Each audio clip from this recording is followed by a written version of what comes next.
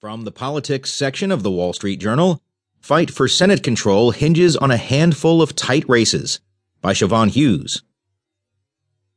The battle for control of the Senate enters its final 2 weeks in much the same place the campaign started.